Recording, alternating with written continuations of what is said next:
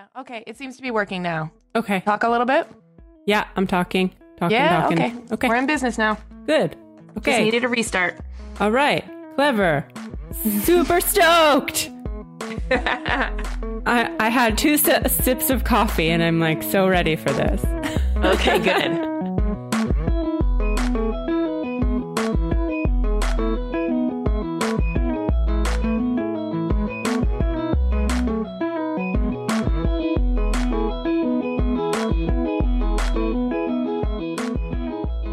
Hi, everyone. I'm Amy Devers.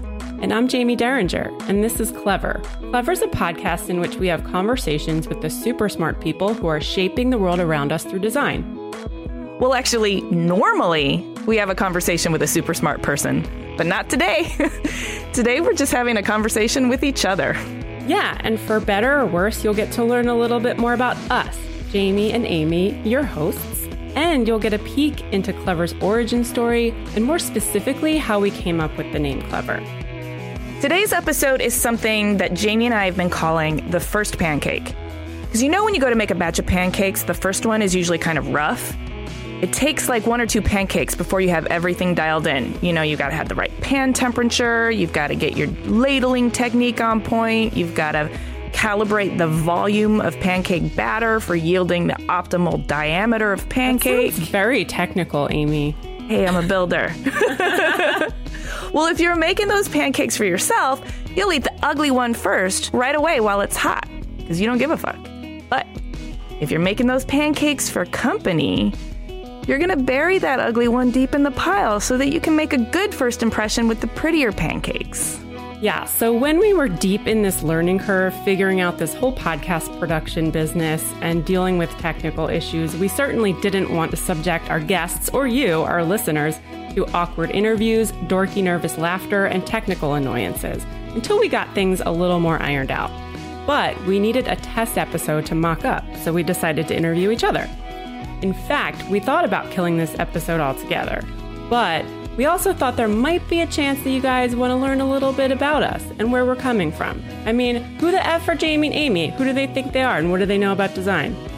Well, and as far as process goes, I've always found it fascinating to see the evolution of something from idea to mock-up to finished product.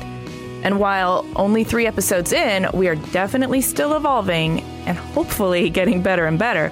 We thought it was in the spirit of what we're doing here to give a window into the humanity behind design, to share this with you. This feels very vulnerable for us, so we hope you'll be kind. But here you go. Let's talk to Jaime Derringer first. Yeah.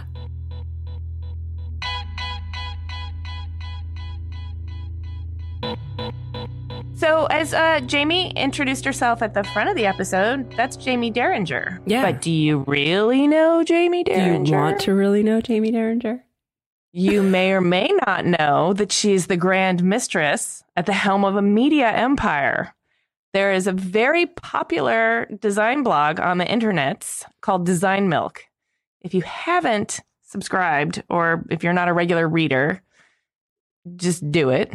And that is maybe the tentpole of her media empire. But she also runs an e-commerce site called Adorn Milk, which is jewelry for architecture and design lovers, right, Jaime? Yep, that's it. And then also Dog Milk, which pet lovers unite. Dogs are awesome. Yeah, well, it's for design-loving dog owners. Well, dogs are God's most benevolent beast. I am convinced. So cheers to you for making them better looking. They need accoutrement just like everyone else. That's true. But she's a very dimensional person. She's also an artist. She lives in San Diego with her husband and her 4-year-old cutie, Amelia. And she's currently taking lessons and learning how to, in her words, make sick beats, which stay tuned for that. And I know from personal experience, she's a big fan of the nacho. Yeah. Nachos grande.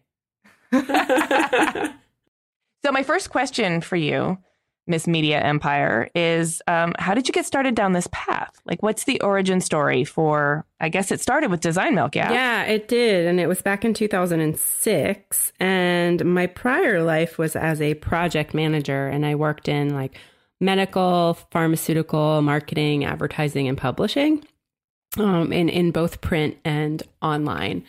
And I was at a job that I had a lot of downtime, but we were still just there and getting paid. So I started a blog, and it really wasn't I didn't really start it for anybody else. I was kind of using it to just share and find and bookmark things I was finding on the internet that I really liked. And it was around that time that I discovered other blogs too, like Design Sponge. And I was like, oh, that's cool. I should write about my favorite stuff. And so I did. And because there wasn't a whole lot of noise back then, and now there's a lot of noise.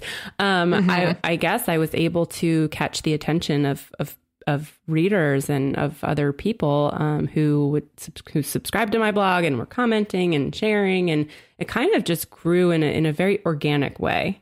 So I think I was in the right place at the right time. I mean, I worked my butt off, but I still feel like there was a little bit of like magic. Yeah, I can see that. And did you stick with your day job until Design Milk got so big that it required you full time? Yes. I was at my day job until I think 2009. So it was a couple of years before I quit. And I took the leap and I haven't looked back. Was that the best decision you ever made? Totally. What is the toughest thing about running your empire? That's a good question, because there's a lot. I mean, I would say like learning curve was number one, especially in the beginning, because there was like, we used to hand code our HTML and there wasn't even like that much CSS back then. And I had to learn how to do all of that stuff. And I had to learn how to design my own blog because I couldn't hire anybody to help me at that point. So there was a pretty big learning curve. I mean, I would say now, like, the hardest part is just managing all of it with a small team. I mean, our team is still very, very tiny, and there's a lot to do between the 3 websites. There's just always stuff going on. Okay, so where did you grow up? Tell me your backstory. I'm from New Jersey. When did you learn to ride a bike? I'm from New Jersey, and I from a pre-Snooki time. I lived down south, though, near Philly. So everybody assumes when I say I'm from New Jersey, they're like, oh, New York, blah, blah, blah. I'm like, no, you don't understand. Like, there's a whole southern half of New Jersey that exists that's nowhere near New York City. Is it like the Bruce Springsteen No, part of that's New Jersey? more north. Oh. Yeah, I'm south. So we're like Rocky people. We're like Eagles people. We're like Philly people. So it was in this weird, we lived right outside of Philadelphia. So I went to school at Temple. So can you say South Jersey in a South Jersey accent? It's South Jersey. That's it. There's no like. There's no accent? I don't think so. You're not like from South Jersey? No, I'm not from Philly. Oh. I'm not from South Philly. Okay. There is a Jersey accent, but it's different depending on where you're from. I don't know. Everybody tells me I don't really have one, which is fine. I'm okay with that. Yeah. Every once in a while, I'll come out with like a coffee and people are like, what? Yeah, but it doesn't happen that much anymore. I'm in Southern California now, in case anybody cares. Where it's awesome, by the way. San Diego. It's awesome. It is awesome. I like San Diego. Okay, so you grew up in South Jersey in like, what, a nuclear family or what? Totally. Like there's nothing unique or exciting about how I grew up at all. It's pretty much like normal. Super stable middle class? Yeah. I have a brother. My parents are still together. They live in a suburban neighborhood. It's lovely. Yeah, there's really like nothing weird or bizarre, exciting about, like, we didn't travel around. We didn't do anything. I mean, I think our biggest and most exciting vacation was we went to Williamsburg, Virginia. But instead of doing the historic stuff, we went to the water park like every day. Like instead of like going to Williams, like we literally drove from a state that has like 3 great adventures to another place, which I forget what it's called. Williamsburg, Virginia has like a water park. And then there's like it's Busch Gardens. They have like Busch Gardens, which is like a great adventure. So we literally drove like 8 hours to go to an amusement park that has a water park. When we have 6 of them in New Jersey already. So that was like my parents we didn't do anything super exciting because we had a shore house. So we just went down the shore a lot.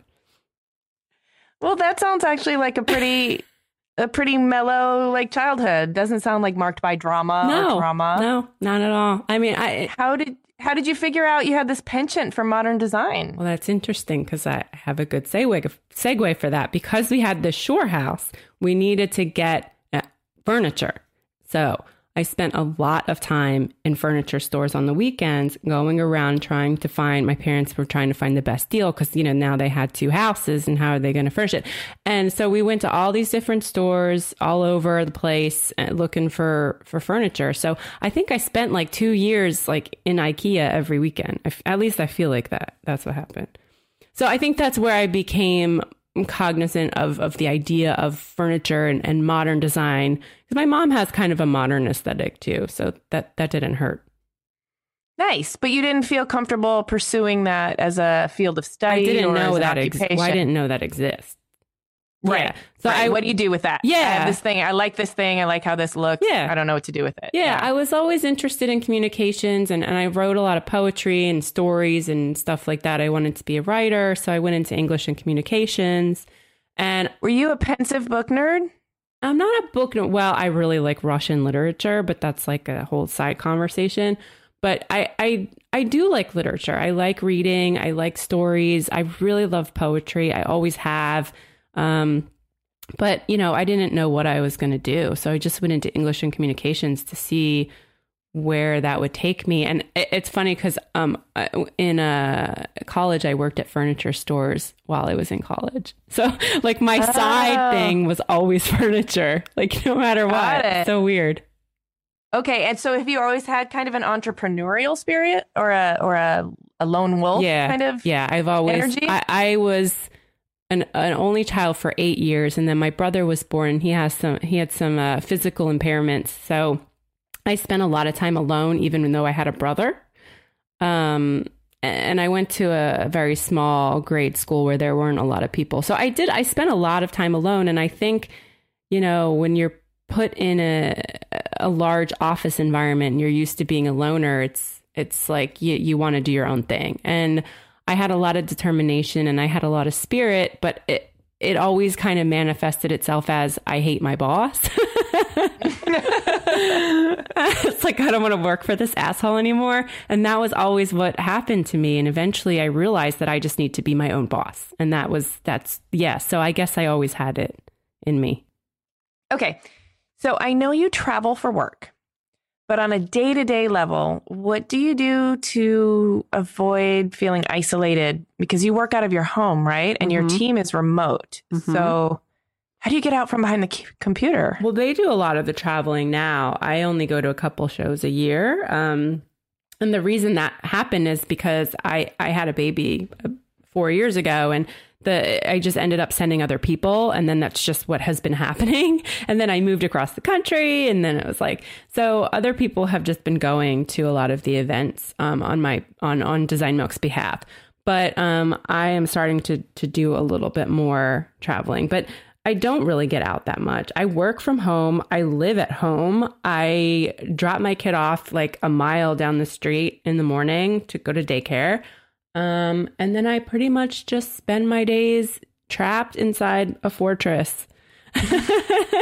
I don't leave. I try to leave like once a day and do like some sort of workout. So I'll like go to the gym or I'll go out running.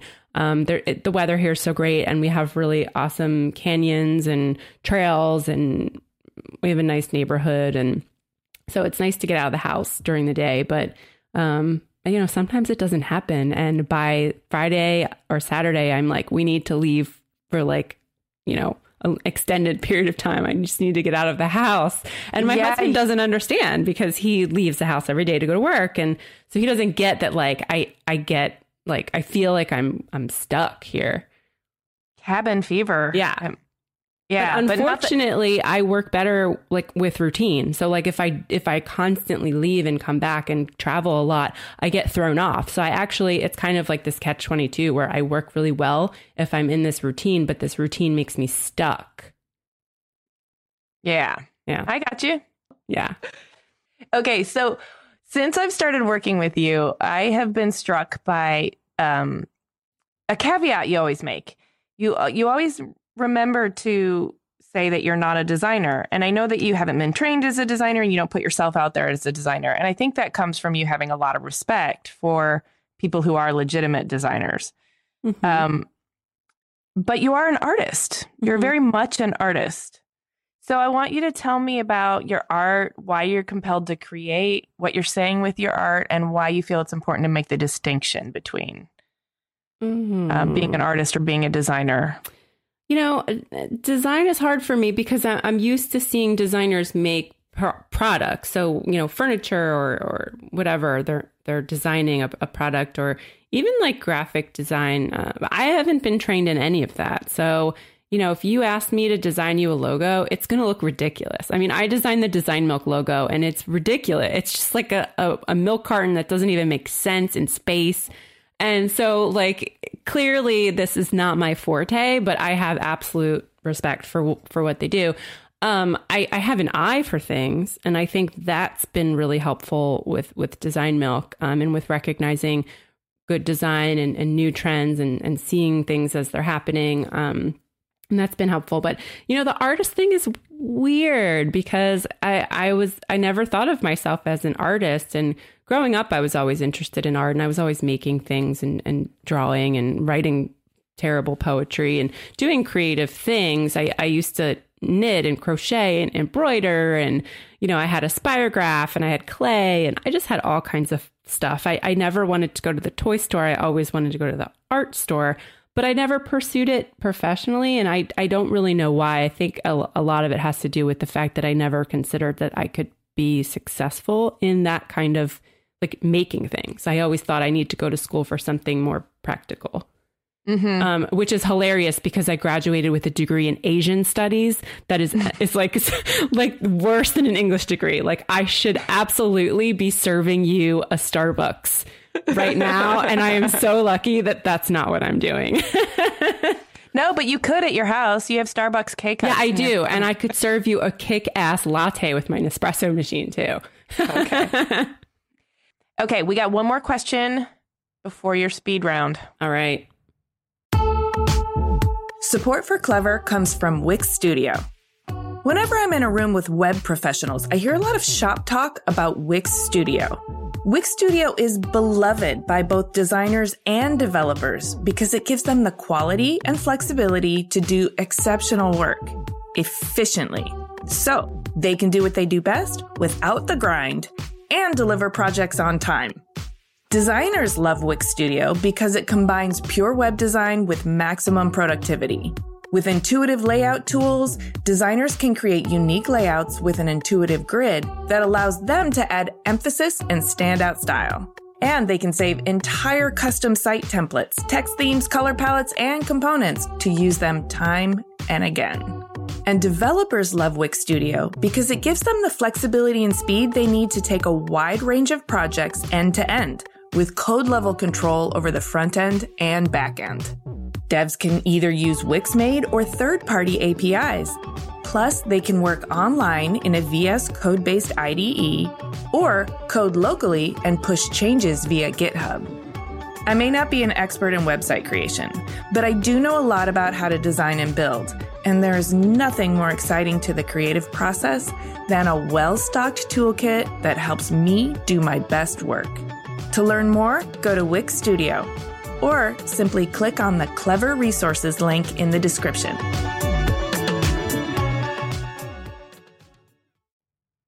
Why are you doing this podcast? Oh, I like to talk, and I like talking to you, but I like talking to designers and I like talking to people. I don't get to do that very much because I sit in front of my fucking computer all day and I email people and I'm tired of it and I'm like old school, and I actually like sometimes call people on the phone and freak them out because they're like, what the hell is this thing ringing? Like, I didn't even know it did that. Like, I love talking to people and I like talking. So I think this would be kind of a fun, next adventure for Design Milk. And there's a huge learning curve here, and I haven't been challenged like this in a long time because there's a lot of technical research that you and I have been learning and figuring out. And it's like a new frontier. And I think it's exciting. And yeah, I want to go on this adventure, and I want to go on it with you, Amy Devers. Well, that was part B of this 2-part question is why do you want to do this with me? Well, you're easy to talk to, and we both have the same mindset when it comes to design, and we both are inspired by the same things. And I think we come at things differently, but I also ultimately think we are coming from and to the same place, if that makes sense. So I don't know. All right, Miss Jaime Derringer, I am about ready to spew some questions at you super fast. You ready? I've had my afternoon coffee, and so I believe I am prepared. Okay, speed round commences now. Are you more like a cat? Like aloof and wandering off, or a dog? Yeah, I'm more like a cat, but I like dogs better. I'm a dog person. Okay, but you're a person cat. Yeah, totally. I'm like, back off. I'm doing my own thing. What would you consider your most useful skill or talent? Being organized. Oh, good. I'm glad you said that. Yeah. Okay. When you're alone in your car, no one can hear you. Do you like to sing at the top of your lungs? Absolutely. Do you suffer from perfectionism? I do. I actually wrote an article about this and how art is helping me with my perfectionist problem, because I believe perfectionists have a disorder of sorts. I think it's a negative thing. There's no such thing as perfection. So you're holding yourself against a standard that doesn't exist, which doesn't make sense. So in order to break down my perfectionism, I've been using art as therapy. And I wrote a little bit about this in an article. Link in the show notes. Yes. Growing up, your bedroom, what posters did you have on your wall? New Kids on the Block, hands down. No way. Totally. I was such a New Kids junkie. I loved them so much. Wait, what were their hits? I'm trying to remember. New Kids? Yeah. Yeah, The Right Stuff. Please Don't Go Girl, which was like a remake. Hanging Tough, dude. NKOTB. Yeah, but I liked them before they were NKOTB, when they were actually New Kids on the Block. You're still trying to like pull some cred out of that. Totally. Okay. I had like one of those giant buttons on my jean jacket and everything. I went to see them. It was just like, it was a great time. What's your... Okay. I'm so glad I learned that about you. It changes everything. Well, I mean, it was like in 7th or 6th grade. I mean, it wasn't like when I was 14. When I was in high school, on my wall, there was a Nirvana poster with the baby, naked baby, and then a Cure poster. So, I mean, I got cool after NKOTB. But growing up, it was NKOTB for sure. Gotcha. What's your favorite tool? And by tool, you mean? By tool, I mean anything. Like, it could be an app, it could be a wearable, it could be a paintbrush you use in art, it could be a spatula you use in the kitchen, it could be a communications tool, like listening. Okay, so digitally, Instagram is my favorite thing in the world. And like analog-wise, markers are like my favorite. I love markers. Who's your favorite artist? Frank Stella. What did you want to be when you grew up? A writer of poetry and short stories who also moonlighted as an archaeologist. That is very specific. Oh, and I wanted to be like a backup dancer. You know, like like I wanted to be one of the Fly Girls from Oh my God, In Living I still Color. want to be a backup dancer. Yeah, like I was so into that. I wanted to do that. I totally support that dream. Yeah. There's still time left. Yeah, probably not. Considering I'm a terrible dancer. But you're taking all those dance lessons with your husband. Yeah, it's really, it's not good. It's not looking good for either one of us. Well, thank you for sharing all that. Thank you for asking me awesome questions.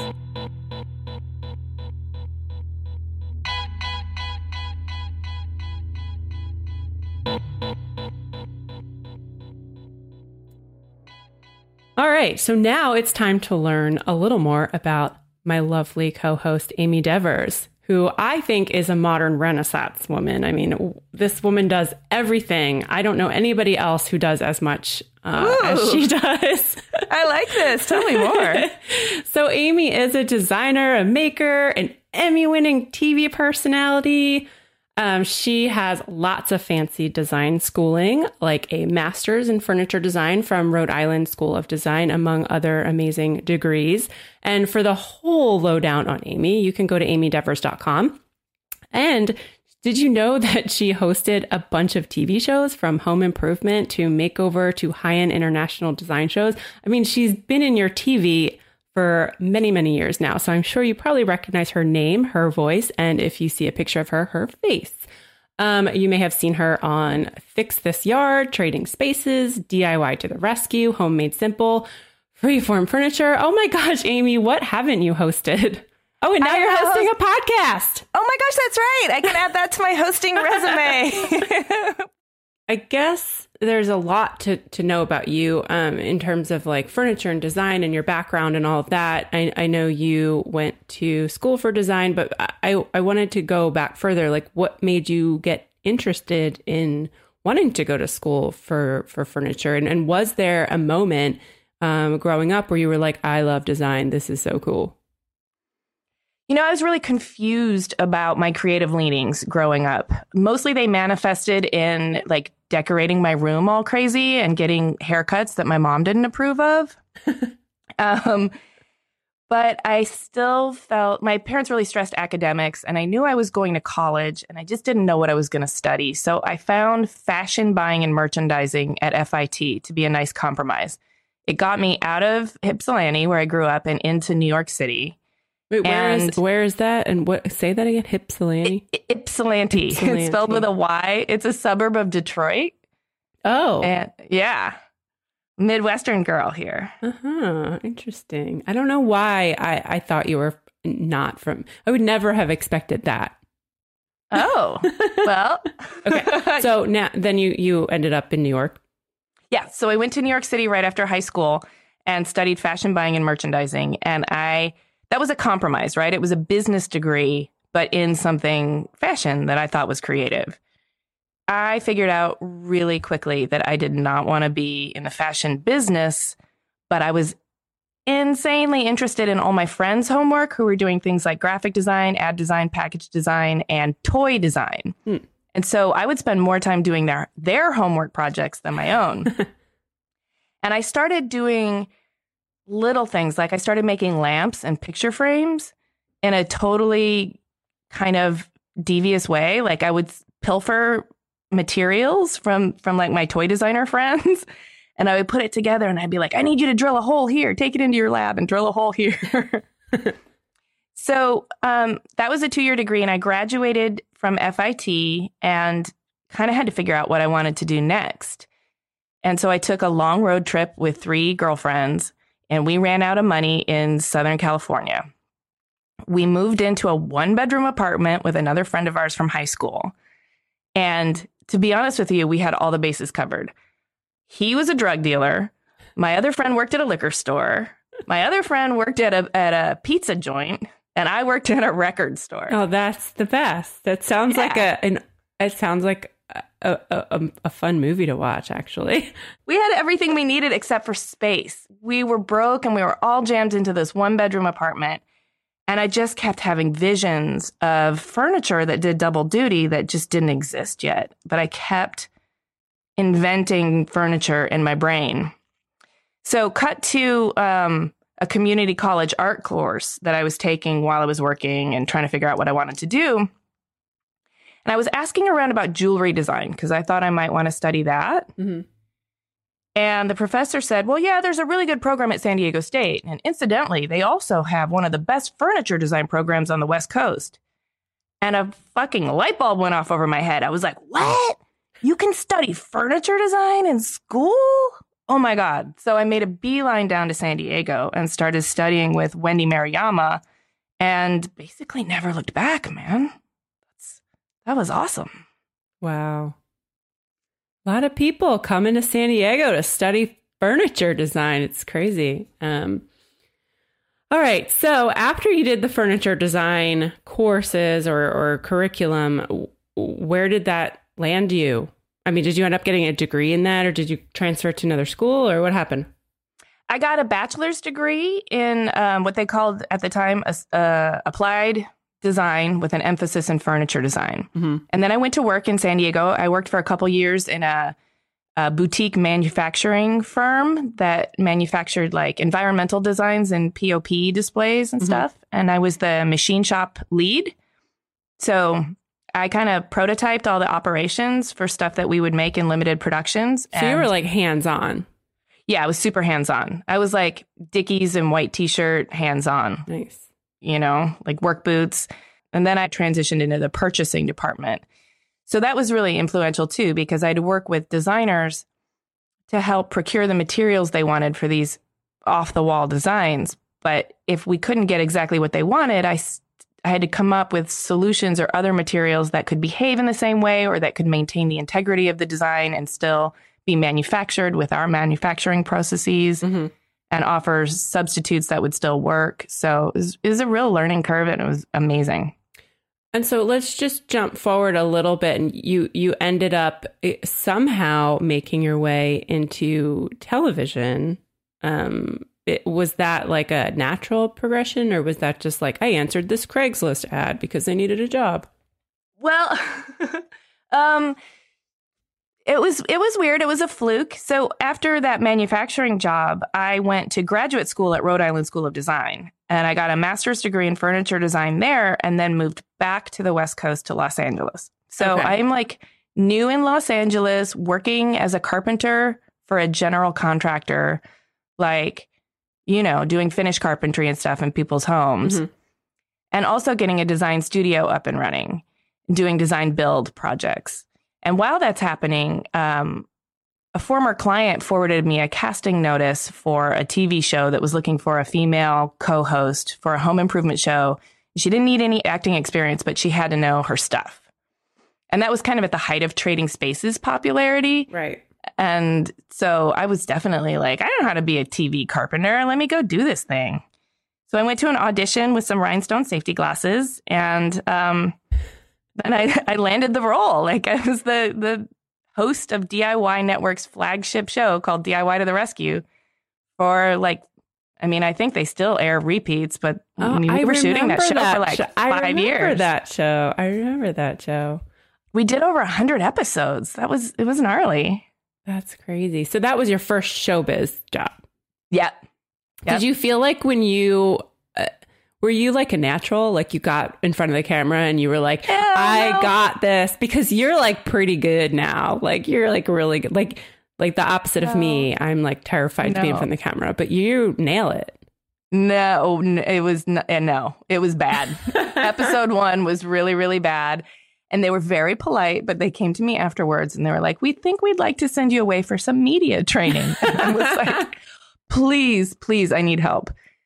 And so you've done a bunch of shows since then, like Trading Spaces and Freeform Furniture. Are there any particular shows or episodes that stand out? Well, I did this high-end global design show called Designer People on Ovation, where I traveled the world interviewing the world's leading designers. We profiled people like Karim Rashid, Zaha Hadid, Michael Young, Mark Newson. I mean, like all of my idols. It was intense and amazing. Wow. So who was your favorite person to talk to?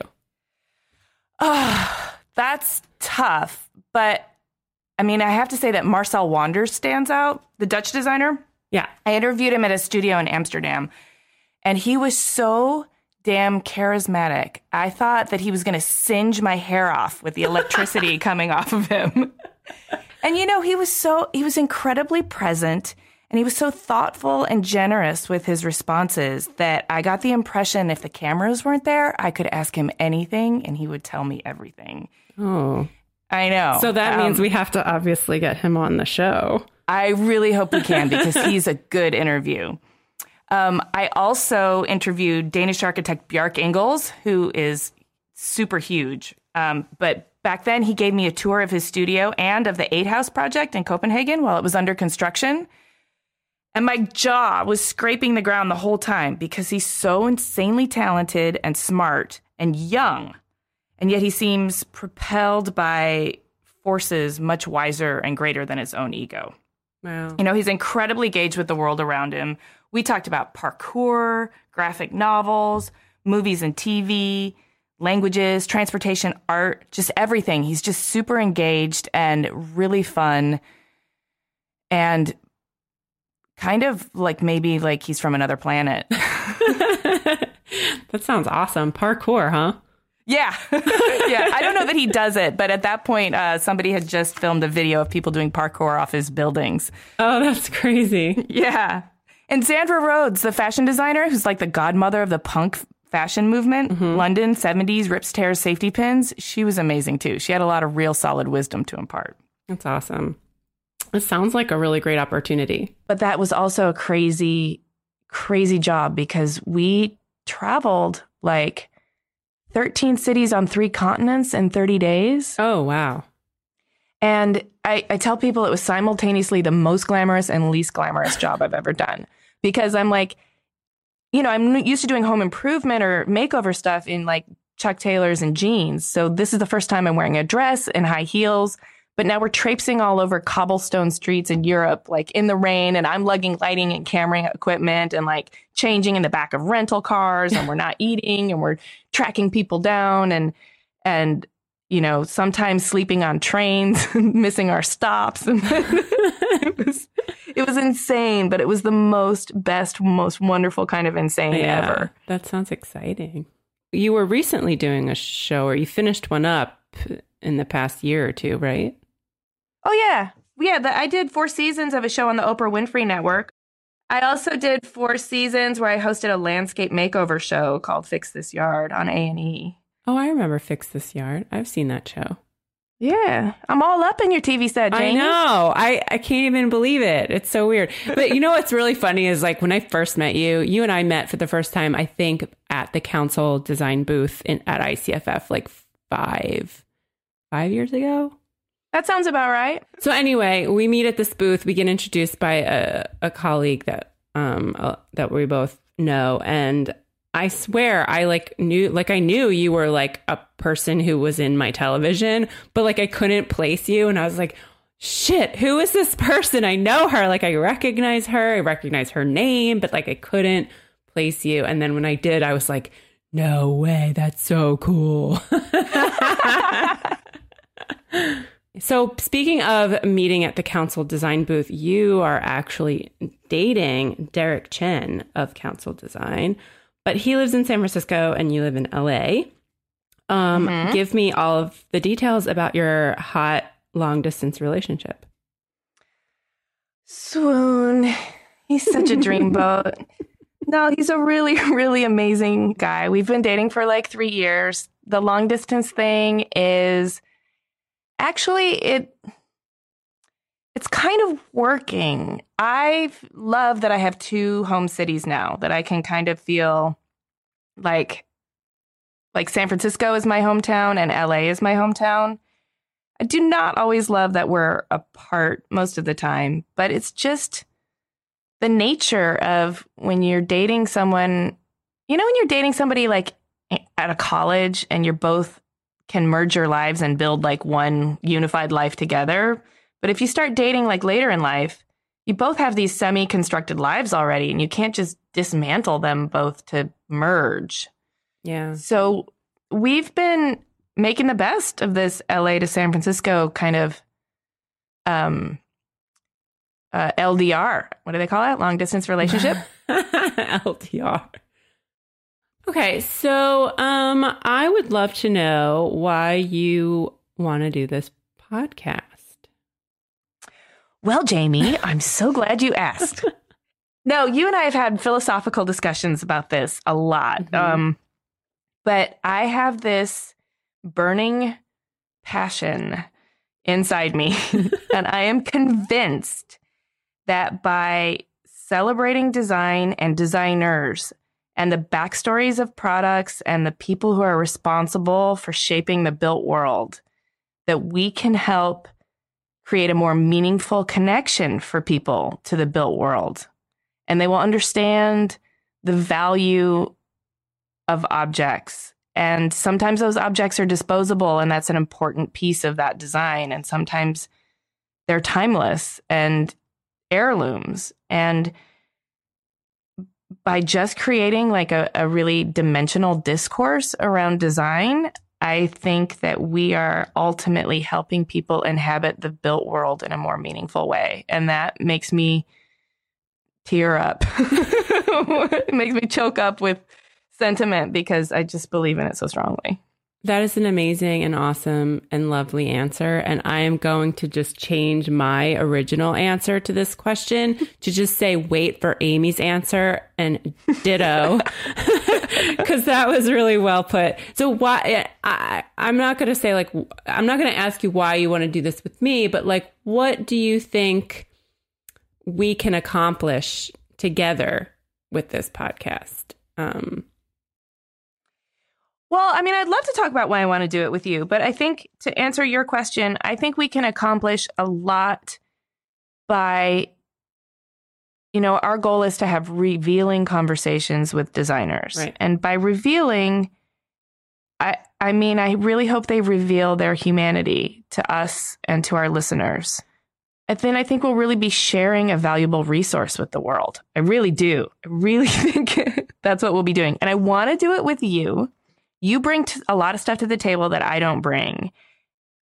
And I think having opposing voices interview these people is going to bring more interest. And it's also going to bring basically 2 can openers to 1 can. Mm-hmm. And that's our job, is to crack these people open so that our listeners can really get to know them. Yeah. And I think you're a good can opener. Aw, that's the sweetest thing. All right, so let's go into a rapid fire round. Are you ready? Okay. 1, 2, 3. Your favorite artist? Edward and Nancy Redden Keenholz. Okay, I don't know who they are, so now I have to look them up. Drink of choice? Red wine or mezcal? Okay, how do you take your coffee? Black. Hidden or weird talent? I can put my whole fist in my mouth. Wait, what? Wait. Yeah, it's weird. Okay, what's your current Netflix or TV obsession? I am super excited by this whole like true crime being elevated to high art thing. But the Jinx and Making a Murderer and Serial, for that matter, even though it's a podcast, all have had like a real life, real time influence on justice.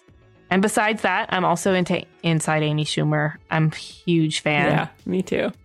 Nickname from childhood? Schneider. What? Do you know that old sitcom One Day at a Time where the maintenance man was named Schneider? I remember One Day at a Time. I don't remember any of the characters' names, though. The superintendent maintenance man was named Schneider. And how did you get this nickname? Because I went around fixing stuff. And I had keys. I had keys clipped to my belt loop. Lots of keys. Yes. Oh, I was just trying to fix everything. That's hilarious. What did you want to be when you grew up? An astronaut. Oh, that's cool. Okay. What is a book that changed your life? Did you ever read a book called Please Kill Me, The Oral History of Punk Rock? No, but I think you may have mentioned that book when we were talking. Yeah, totally changed my life. Legs McNeil and Gillian McCain, and it's a retelling of the whole punk rock movement from the people who are actually involved. Honestly, it really... I knew I was interested in the punk rock movement, and I was interested in the music, and I just loved hearing about it from the people who were there. It's a very historical document, right? Mm. And it really chronicles what I think is the first super hypercharged DIY movement. Oh. And it was very iconoclastic and very much like, we don't need the establishment and we don't need to follow rules. We can do this on our own. And I think that really influenced the way I operate. Like, there's always another option, and it doesn't necessarily have to be by the rules. What was your favorite toy as a kid? Legos. Me too. Yeah. Okay.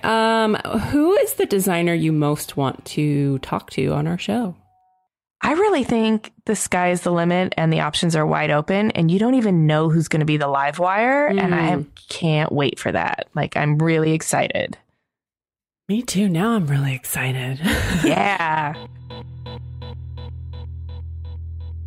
It didn't take Jamie and I long to figure out that we wanted to work together. And then it didn't take us that much longer to figure out a podcast was kind of the first point of entry. Yeah. So that's what we're doing now. What did take a little while is we had to come up with a name. Mm-hmm. And we had a lot of ideas. Oh my gosh. My favorite was the one your husband came up with first. Would you like to do the honors? Well, so Jamie's husband, Jordan, said, why don't you call it Two Vagines on Design? I don't know how much people would appreciate that in the design world. Well, that's true. I also feel like the spelling of vagine might have confused some people. And that vagines? What is that? Two vagines? I don't understand. Vagine? What is vagine? But then we also worried that you might think of us with these big giant brains in our heads as just super delicious vaginas. And we didn't want to be reduced to that. I can't believe you just said delicious vaginas. I have no idea. I know mine's delicious. Well, I'm not going to comment on that. I do think, though, we had a very similar other name. It was like, what was it? Double D's on design, because Devers and Derringer, the double D's. And that was a good one. Yeah, we really had to steer ourselves away from the innuendo. I think if we wanted to be taken seriously. We do want to be taken seriously, but we also want to make sure that, like, you know, we're entertaining and fun. And I think maybe using vagines or double D's would have been too much in that direction. Totally too much. And I'm sorry this has started out so sexual. Yeah, this is probably not a good example of how it be every single time, but we're starting out on a high note and we're setting the bar pretty high now. Yeah. But some other ideas we came up with were, one of my favorites was after we had been through so many like possibilities. Well, we couldn't do vitamin D because it's already been used. Mm-hmm. Design nerds kind of worked. It was a clever pun. And we are nerds, so that made sense. Then we had some stupid stuff like behind the fancy eyeglasses, which is kind of true, but not all of them wear fancy eyeglasses. And then we had some that sounded really funny too. Like one was Helvetica, Hell. But we thought that sounded, I mean, some people won't get the pun because Helvetica is a font, but also it doesn't really, we're not just talking about graphic design. So we didn't want to just be pigeonholing ourselves into that. Oh, another favorite. I think this was our favorite until we decided on clever was Designer Podcast. I love how hilarious. It's hilarious, but people didn't get the joke. But I love how generic it is and yet how true. Yeah. Because it is a designer podcast. If you don't have a sense of humor that's really dry, you would just think it was like the most boring and lamest podcast name ever. But we thought it was funny because, you know, like designer handbag. It's a designer podcast. But it probably wouldn't have worked ultimately. Yeah, that joke didn't fly, unfortunately. But we always really liked the word clever. And I personally like it because I think it represents a certain characteristic that everyone has, but that manifests in different ways. And one of the properties a designer must be able to harness is their own cleverness, right? It doesn't necessarily mean that everything they produce is clever, but they have to get into sort of a clever mindset. And that mindset is what I use to describe a state of mind in which you're able to like put together disparate ideas, or you're able to see past the obvious into a what if dimension. It's a muscle that designers really have to work out. Their clever muscle. Wouldn't you say that, Jaime? Yeah, absolutely. If you look at the R&D of any product, or if you look at the way a logo comes together, I mean, they spend so much time on it, and there's so many iterations, and it's just there's so much that goes into creating a design, any kind of design. And so I think they're flexing a lot of clever skills, not only from a logistical standpoint or problem solving, but also like clever in how it looks, clever in how it works, and clever solutions to problems. So we want to celebrate all that clever. We want to talk to them. We want to talk about who they are, what they're about, what they've been through, what they hope to accomplish. Also, what they had for dinner, you know.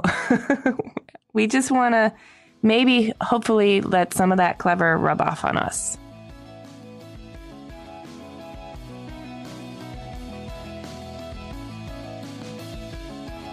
Thank you for listening. If you feel like it, please subscribe to us on iTunes or wherever you get your podcasts. And definitely sign up for our email newsletter at cleverpodcast.com so you can get updates and information and show notes and all that stuff. You can find us on the social medias at Clever Podcast on Twitter, Facebook, and Instagram. And a special shout out to our editor, Chris Modal of Your Studios. He did a great job with this episode. Special thanks to Squarespace for our website, to Jenny Rask for our branding, and to L1011 for the music you heard during this episode. You can find more of their music at l1011.com, and that's spelled out like ELTEN, etc. Thanks. Bye.